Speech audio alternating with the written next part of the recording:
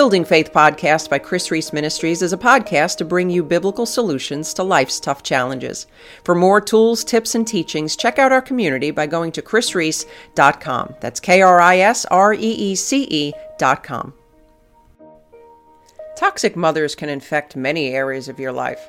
Whether your mother is manipulative, controlling, or downright narcissistic, the mental and emotional wounds can run deep. Being left with damaged self-esteem, insecure relationships, and a distrust in others, you likely ask the question, is it even possible to heal from the damage she's done? And the answer is yes. Jesus came so that you could have life and have it in abundance. And his desire and mine is to see you set free from dysfunctional relational patterns and set you on the path to embracing who God created you to be. That's why I'm holding a live online workshop Saturday, May 15th to help you heal from a toxic mother. My aim is to restore your life through faith. Jump on over to chrisreese.com to register. Don't let the root of bitterness choke out the joy of your life. Heal from your toxic mother today. Well, hey, my friend, welcome back to the Building Faith Podcast. I am so excited to be here with you today. I am your host, Chris Reese, and it is my mission, as always, to provide you biblical solutions to life's tough challenges. Today, we are on episode 140, and we're talking about how to say no to toxic family biblically. Toxic family has a way of making you feel like you owe them something, whether it's overt demands or covert manipulation. Their requests often leave you feeling more obligated than appreciated. And perhaps you struggle with a brother who's always borrowing money but never pays back. Or maybe it's a sister-in-law whose go-to tactic is always guilt. Or perhaps your own mother browbeats you with comments like, "After all I've done for you?" You're likely feeling drained and used. And it feels like it's never enough. But you have to keep giving because, well, they're family. And you want to say no, but you struggle with scriptures like, honor thy father and mother, turn the other cheek, it is better to give than receive.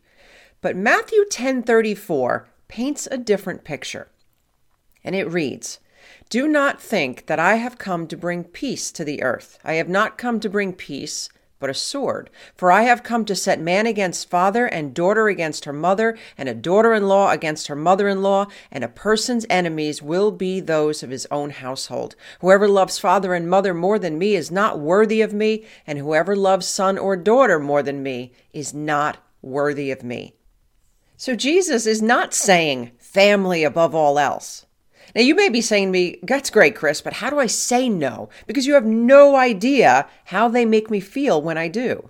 So today I want to talk to you about 6 ways to say no to toxic family members and to do it biblically. Number 1 is to get comfortable with being uncomfortable. You are likely a caring, giving person, and I'm guessing that saying no doesn't come natural to you. When learning to say no, pay attention to what's going on inside of you. God is likely trying to reveal an area of your life that needs healing and or maturity.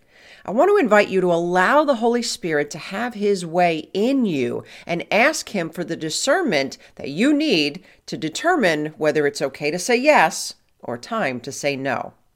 Number 2, determine what you want. God never said we always had to be giving. He did say that when you do, we are to do it cheerfully. That's in 2 Corinthians 9:7.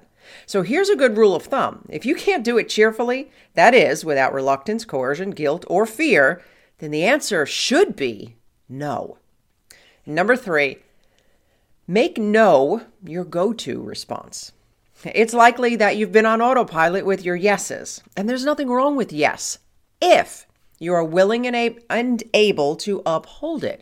But the problem is you likely don't take the time to assess if it's something you want to do. Instead, practice no as your initial response. Then take some time to think about it. If you change your mind and wish to help, it's always better to switch to a yes than it is to remove it. Number 4. Stick to your no. What good is a boundary line if it's constantly erased? My friend, you don't owe anyone an explanation.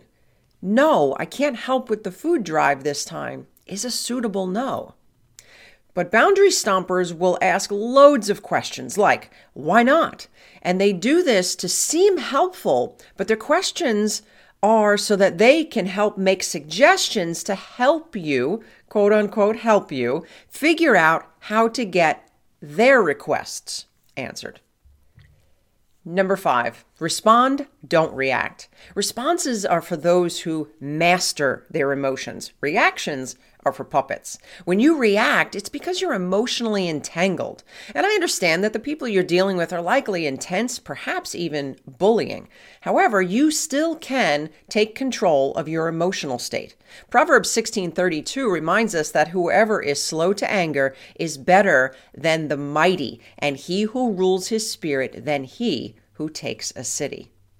Slow your mind down. Think a moment before responding, and you'll even find that sometimes there's no response needed at all. Let them drain their emotional energy. You, my friend, keep your peace.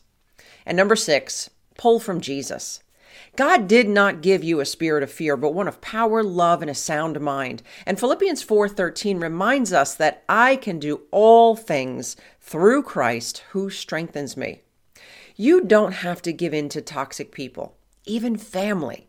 You don't have to enable their poor behavior to endure their endless barrage of manipulative tactics.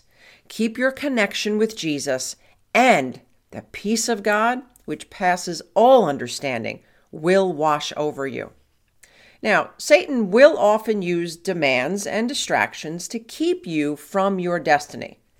And what better way to do this than giving until it hurts? And what better person to use than those closest to you? My friend, if you are struggling with toxic people in your life, even family members, I want to invite you to grab a copy of our free Toxic People Survival Guide. If you jump on over to chrisreese.com, you will see our free guide right on the homepage there for the taking. My friend, this is going to help you to identify and deal with toxic people.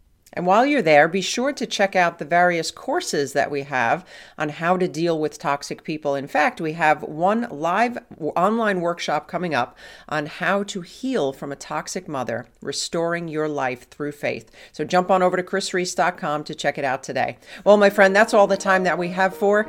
Until next time, remember, all things are possible with God. Thank you for listening to the Building Faith podcast. Remember to subscribe. For more resources mentioned in this podcast, go to chrisreese.com. While you're there, help us keep the Building Faith podcast on the air by becoming a monthly supporter or by making a one-time donation. Well, my friend, until next time, remember, all things are possible with God.